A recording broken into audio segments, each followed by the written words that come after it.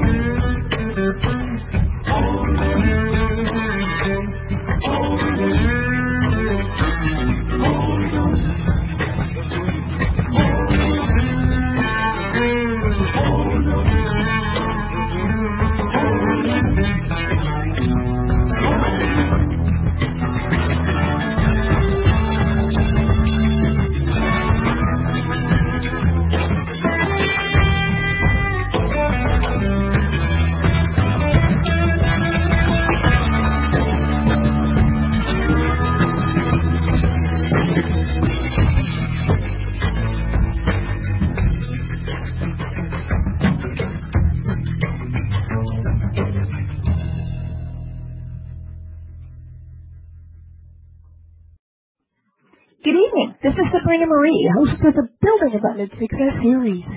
We are celebrating Jubilee. Jubilee runs usually from late February to early March. And remember, it is of the 3 marches from Selma, Alabama to Montgomery, the capital, for the right to vote. There were originally 3 marches. The first 2 did not get across the Edmund Pettus Bridge. The last march did. The marches were covered and had participants from all over America and all over the world, covering African Americans as they fought the right to vote. And many people participated, including school children. Many people also died for that right. Viola Liuzzo, a housewife from Detroit, was killed in helping marchers to get to these designated places to march. The Reverend James Reeb was beaten to death. And Jimmy Lee Jackson, his death sparked these marches and the marchers to keep moving forward. He was one of the first people to be killed February 25th, 1965. Today I talked to a grade school activist. He's now the Reverend Clarence Varner. But he and many school children were compelled to join the marchers and make a difference. And he talks to us about how it impacted his life to see the happenings of that time, the seriousness of voters' rights and how we're still fighting for that today, and what he sees as not only the legacy. He talks about today's generation and how they may process this, and the importance of continuing the fight and taking it seriously. He also gives his opinion about what he's seeing today in these remembrances and why it needs to be taken much more seriously. The Reverend Clarence Varner and I are coming at you right now. Reverend Varner, I really appreciate you being with me. We're talking about the Selma to Montgomery marches and the civil rights movement in general. As many of the foot soldiers have gone home, we don't really get a history of what happened back in the 60s, 50s, 60s, in the area of segregation to integration. So I wanted you to introduce yourself to the audience and let us know about your background, where you came from, and why you got involved. Well, my name's Clarence E. Varner, and I was staying in Selma with my oldest brother's wife because she had 5 children and he had went overseas. And when the marches started in Selma, I was a sophomore in high school, and we decided to take part in that march. At first, a lot of kids were going to the marches and going to the sit-ins and kept to integrate a lot of places that was white only in Selma. And a lot of racism there. So at first when it started, I didn't take part in it until it had started. And first it started as a way to get out of school. but it turned into a meaningful thing because of the injustice that was going on at that time. And when the marches started, we had kids that would get out of school and go downtown and march in the afternoon and do sit-ins, whatever they was asked to do. And at that time, I was a sophomore at R.B. Hudson High School, the only high school there in the city of Selma. And so it turned into a thing that I got interested in and wanted to be a part of. Now, kids were involved in the civil rights movement you're mentioning. And some, as young as 7, 8 years old, I hear. Why were kids so moved to become a part of the injustices? I mean, they're kids, right? You could be out doing some other things. Well, I think some of the younger kids now with their sisters and brothers, they probably didn't know what was going on, but as a high school student, you realize what's going on. And because Hudson High School contributed real heavy to the people that was marching downtown, and we went to jail so people could have a right to vote.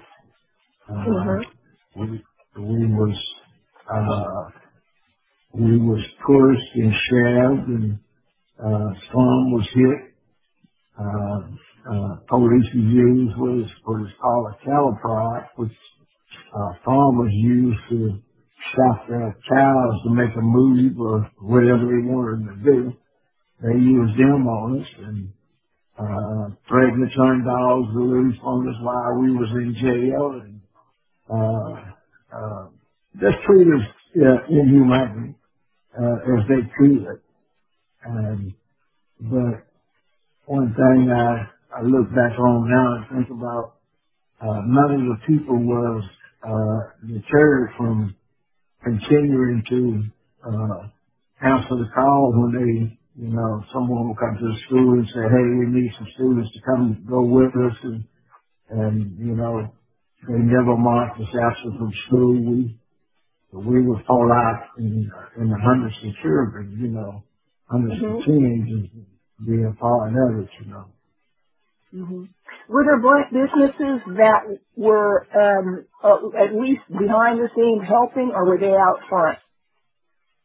That I don't know because I wasn't in on the inner workings of what was going on. I know there was a lot of older black people in Selma that wasn't happy about us being a part of it. They were, I imagine they was afraid because, they were saying, y'all shouldn't be doing this, but, I imagine, them coming out of the 30s and everything like that, they didn't want to see the apricot upset, but, I thank God for the leaders who came to Selma and pushed what they pushed for us to march in Selma, because we marched in Selma many days in Selma alone before the march to Montgomery took place. We had a lot of people that went to jail, and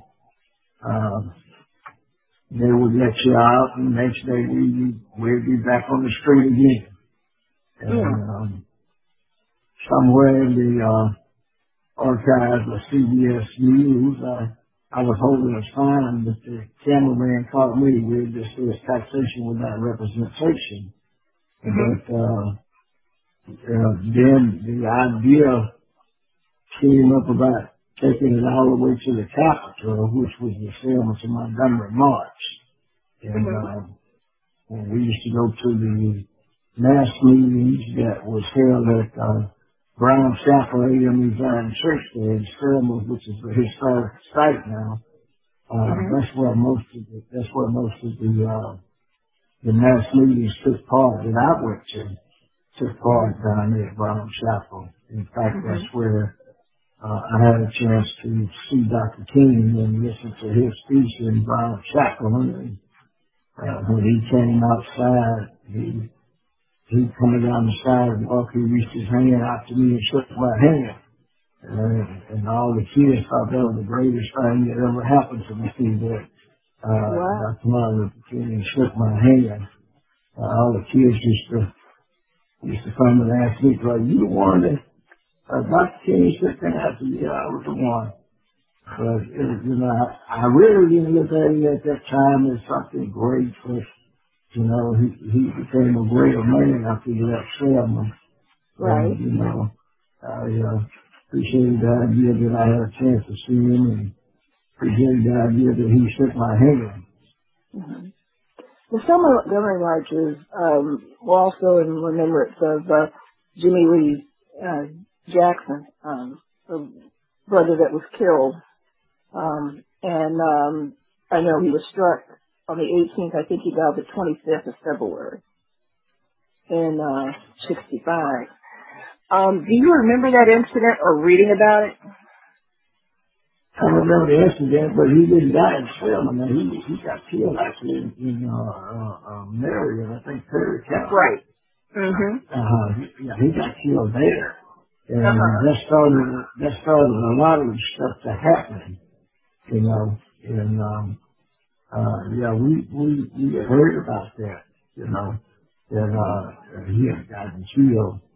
And I don't know when the idea of marching from Montgomery from Selma to Montgomery came up, because like I said, I wasn't in the interaction.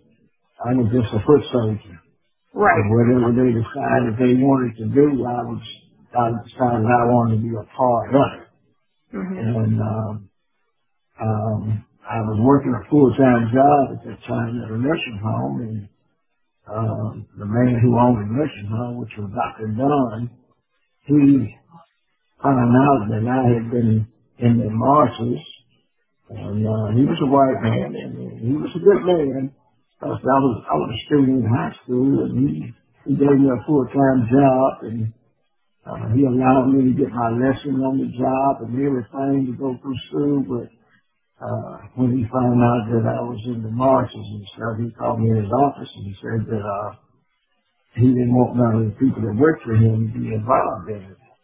And he said I had to make the choice, and I made the choice to keep marching. And that's what I did until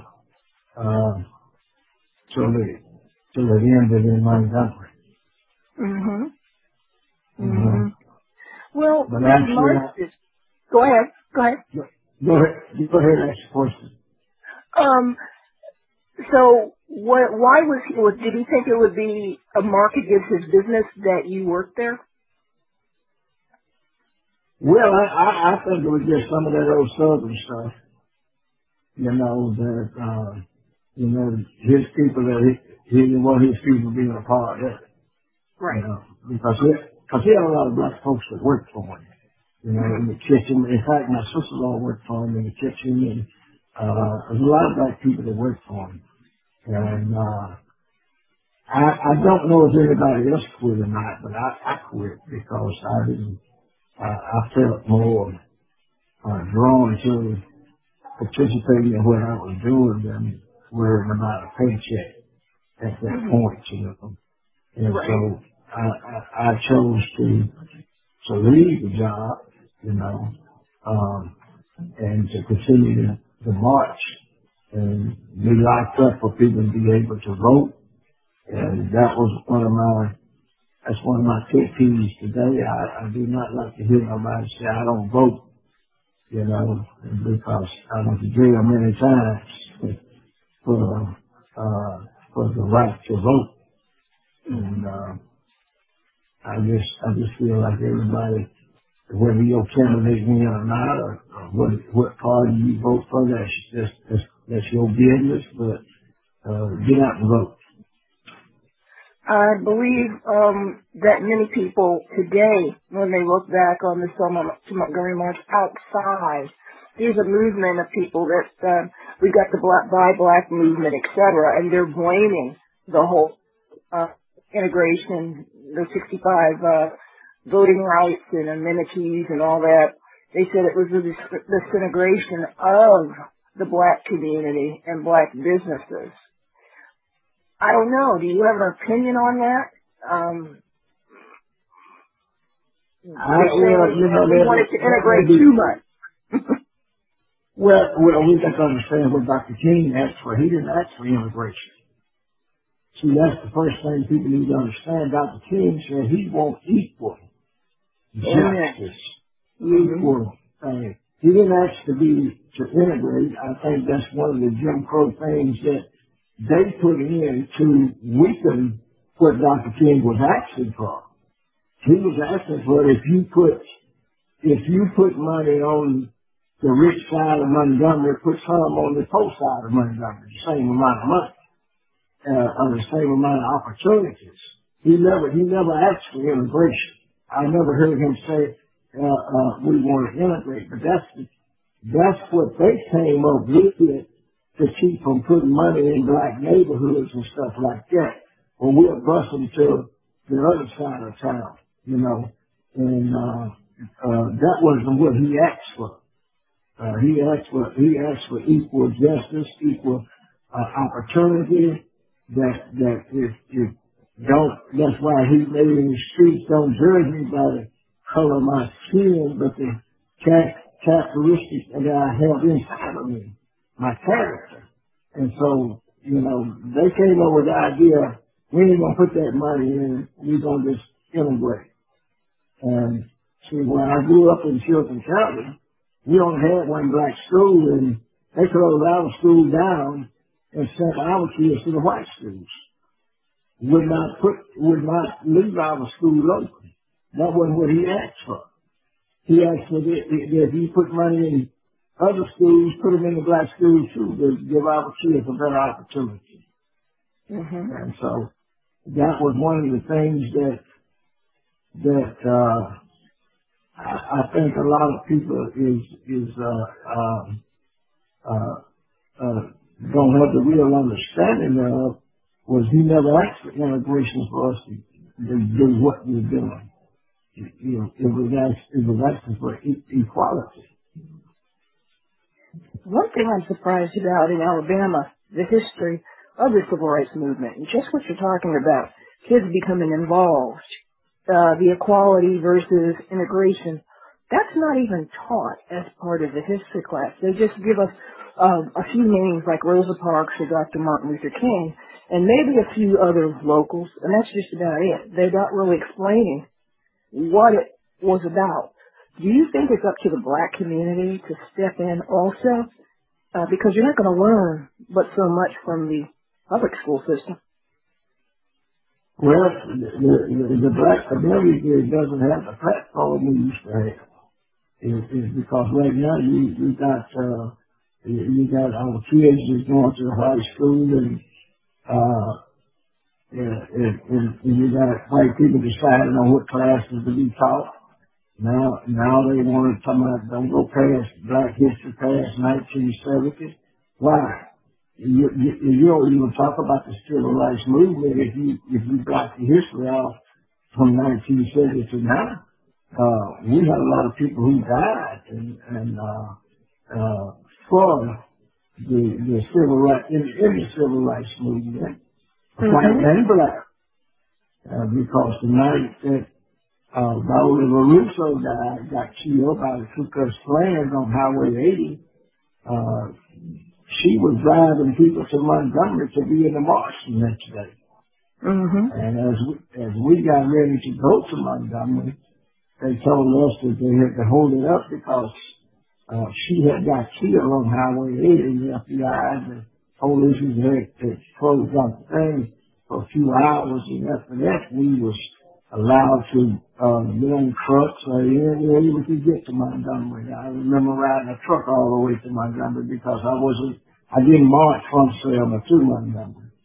But we got in Montgomery the night before the march was to go up to the Capitol, and we stayed at St. Jude. They dropped us off over at St. Jude's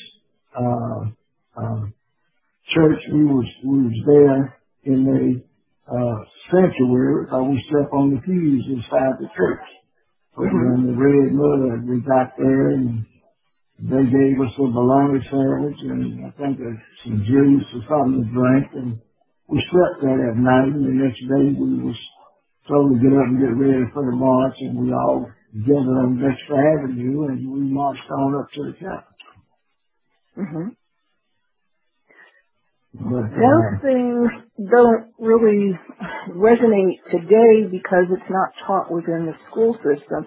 And I just think some of that responsibility, most ethnicities, they learn about their history within their own churches, communities, they learn about that. We have memorials, not only the Smithsonian has an African American, but we have the Holocaust Museum. The Holocaust happened overseas. It was a horrific thing to have even happened in history. But we know about it. What about African Americans actually teaching in other avenues also Black history? Because a lot of it's missing. You don't have Jet and Ebony on every coffee table anymore. You don't have the Black media and stage like you once used to talk about these things. Well, the thing of it is we see what's going on like in Florida and right here in the state of Alabama. We had last week, we had 300 kids walk out of Hillcrest High School over in Tuscaloosa because they were saying that, they had too much for their Black history. Well, if you want to be serious about Black history, we can go all the way back to the Bible. It's proven that Adam and Eve was black. And, you know, but in the white church, they talk from the white perspective that it was white person, but that's not true. But that's another thing. But I think Facebook, with all of these different people who have these platforms on Facebook, is downplaying the amount of slaves that came to the United States, downplaying whether they was actually in slavery or not is confusing a lot of our young black people, because this day and time they don't have to go to the back door as we went to the back door. Right. They don't have to drink out of a fountain that says color and one says white. They don't have to walk through a door where it says color and white only. They had not been used to that. They come up going to school with mixed children and everything. So their focus is not as our focus was to get out of it and make ourselves better, make things better in our time, because they already in the better part of it. So they do not take it as serious as we took it. So I think that's the most part of the disconnect that we see now. Not only is not taught, but our younger generation don't want to look back on that because they have not experienced it. And so it's going to die out with the older generation, because the older generation now that had to go to the back door, had to go to a window that says color, had to go through a door that says couldn't go through doors that said white only, white water fountain and black and colored water fountain. They have not been exposed to that, so it would not affect them as much as it does the older generation. And when we talk about that, the younger people say, well, you know, it ain't that way no more. Okay, actually it is. It's worse. Really. Yeah, you're saying lynchings on TV. You got lynchings on TV now. Right. Yeah, it's worse really because they just put it in another form that they have now. And our younger people don't understand it. They really don't understand it because they never had to experience it. And so the Selma to Montgomery March does not mean that much to this latest generation and the generation to come, because they don't see the significance that we saw at the time. But like I say, subtly we're seeing lynchings on TV. We're seeing nothing to really being done to address the people who are supposed to do the law and order. We're seeing a lot of things in a different way now, and so there's still violence against innocent folk. We're seeing it in a different way. And what they have to realize is the police force was put in place to keep black folks in place. They weren't put in force to protect black folks. The police force was put in place to protect the white people, protect us from them, protect them from us. And that's why you see the culture you have in the community of the police. Even when the black boys get on the police force, they fall into that culture. The culture of the police is not to protect us; it's to keep us in place. That's why they have on the books that immunity, that you can't sue a police. No, I don't want to sue him. I want him, if he crossed that line, to be treated as a criminal like anybody else who crossed that line. See, you don't see them on television beating down white boys. You don't see them on television. This one man went into the church in South Carolina, killed 9 people at Bible study. when they called him, he told them he was hungry. They took him to Burger King or McDonald's and fed him and treated him like he was a rock star. They wouldn't have done a black man like that if he'd have killed 9 white people. They'd have went in the shoes. They'd have killed him right on the spot. So, the disparity that's going on now is sometimes worse than what it was back in the 50s and the 60s. Because everybody back then knew that if the police come after, they probably gonna come shoot anyway. Wow. And so this is like those young men those young policemen kill that black boy in Memphis. It's the culture. They feel like if they can kill somebody black, they're not gonna be held accountable. Whether you black, that's why the white police feel like he's not gonna be held. Just like right there in Montgomery, the man that killed that young man it took him how many years before they decided to put him in prison. Kill a young man right there on the street, man walking on the street. He stopped messing with him and the man, he beat the man up and he died. Wow. How long did it take him to send him to prison? The only reason that the police force has the power that they have is because the laws were formed to protect the police from having to go to jail when they kill a black man. Wow. And so it's still in effect. It's still in effect. The culture that's surrounding the police, I had 2 sons that was policemen. They're in Montgomery. And they always told me, it is hard to convict the police. I don't care what he do, it's hard to convict him. And then we got these police unions who stand up and fight for them to keep them out of jail. You don't see them fight for them black guys in Memphis. You know why? Right. Because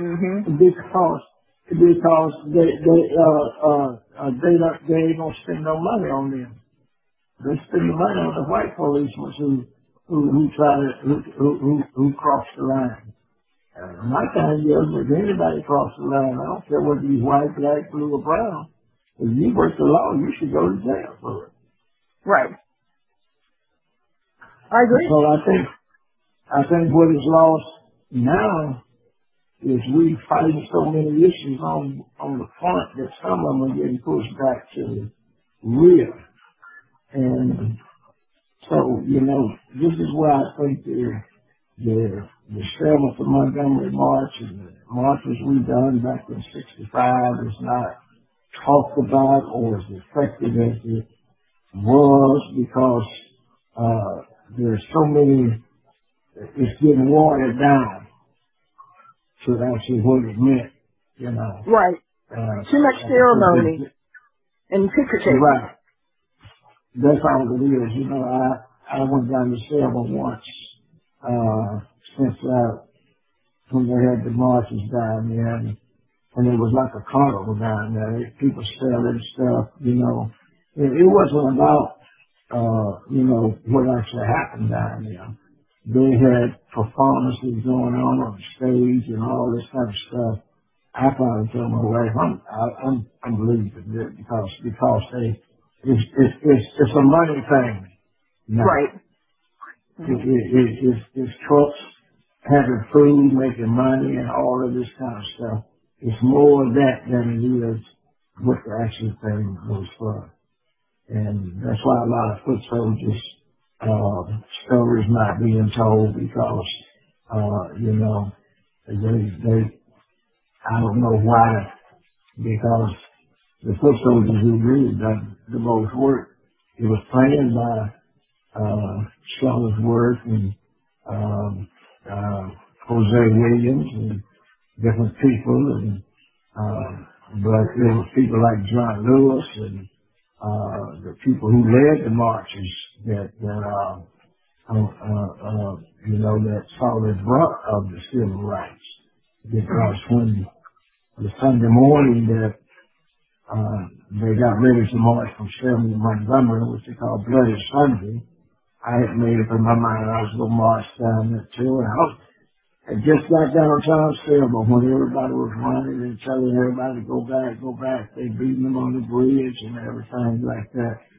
So that's the reason why I wasn't involved in it, because of the police that lined up on the bridge, and along with sheriff down there was in Dallas County, and all of them was lined up with billy club, tear gas, and turning people back. Wow. And that was the second march too. That was the second time they tried to march over where people were getting beat up. And that was caught on national media and beamed all across the world. Because there were 3 marches to Selma. But that's the reason why I do these segments for the show, because we do have a ways to go. And I'm very sorry, just as you are, that it has turned into a carnival and who is what and who's in the picture. And I work with a state representative, and I even told him at the time, I said, why is it turning to this? There are issues that still need to be addressed. It's a photo op now of who's down there. It's a photo op. That's basically what it is. Wow. It has no significant meaning to me. For them to just go down there and remember Bloody Sunday, just march across the bridge. What have you accomplished?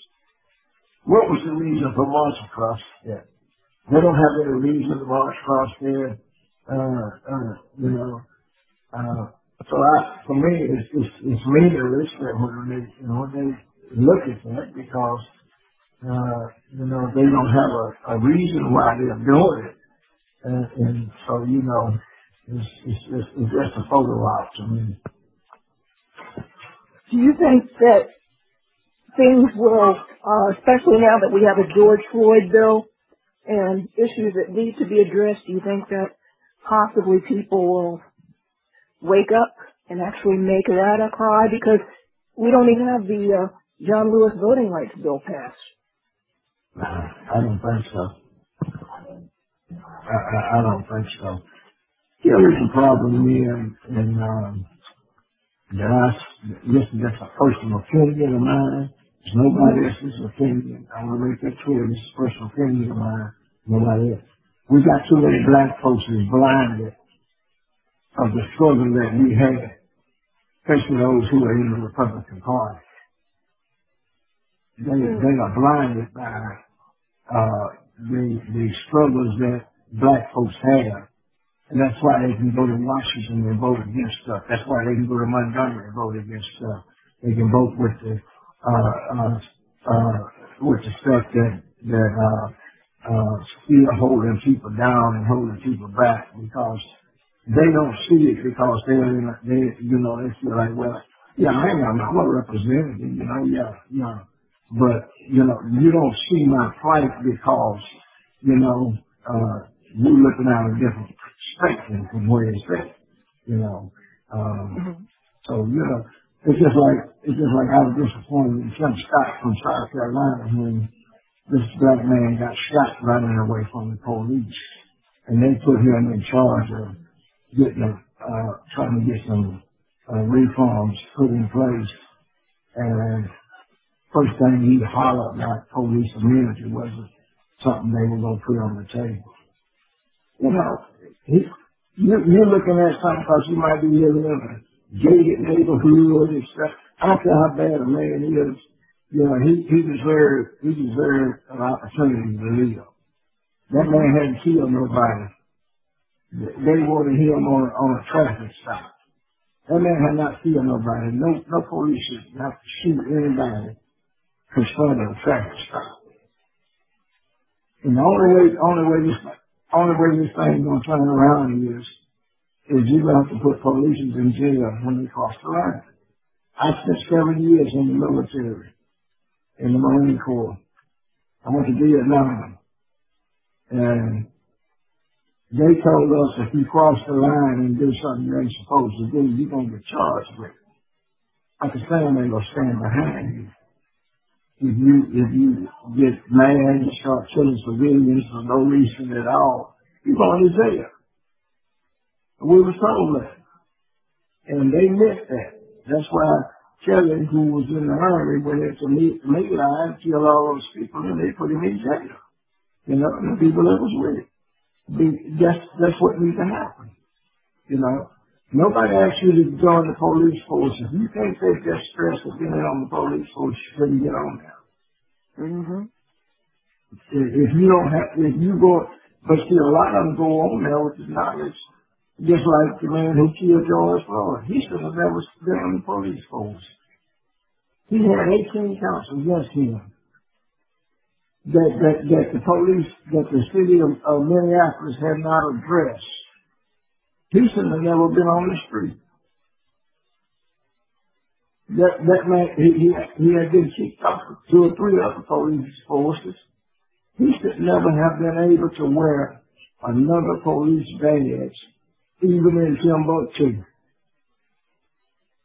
But because they look past him, George Floyd is dead.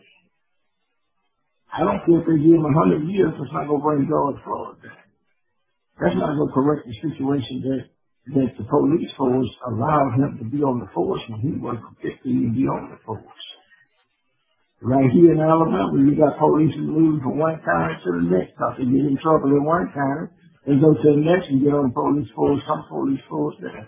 You know, if you get in trouble, you shouldn't be able to go in there. You should be good like the Army. You get in trouble in the military, they kick you out, and you can't go to man another branch of service. Mm-hmm. So, that's the way it should be. Well, But you're right. You're right. That's the way, it's common sense, but we're in an age where the news is, let's say, interesting. And, these things need to be addressed. A lot of issues need to be, and that's why I say, with this Bloody Sunday, we're seeing, in real life, crimes being committed on TV. Right. And, I'm tired of seeing black folk it's basically used for a TV show now. We're watching it. That's it. And it's sad. Mm-hmm. And, so I think that what you experienced was upfront racist stuff where you couldn't go places and you had very few rights. Now we've traded that for an integrated society. Okay. But then again, there's a lot of the racism in our face. In a different way. In a different way. So do you think that we as people pretty much gave up? I don't think so, but we don't. I think what's happening now is we don't have a voice like Dr. King. Okay. I really don't. I really think that's our problem now. Reverend Al Sharpton, he has a voice, but his voice is not big as Dr. King's voice. Right. I think that's the problem we have now. We don't have a person with a big voice. We got so many different voices in different places, but mm-hmm. I think that's the biggest problem now. Dr. King had a big voice. Mm-hmm. He had a big voice, and he, not only here in America, but around the world,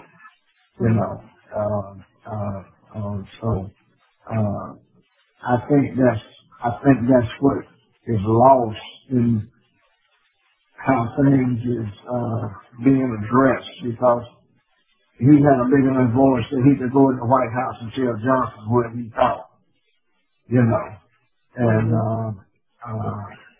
he can go in the White House and tell, he could stand and say, you know, he was against the Vietnam War. You know, too many of our black boys is going over and dying for no reason, and we don't have equality here at home.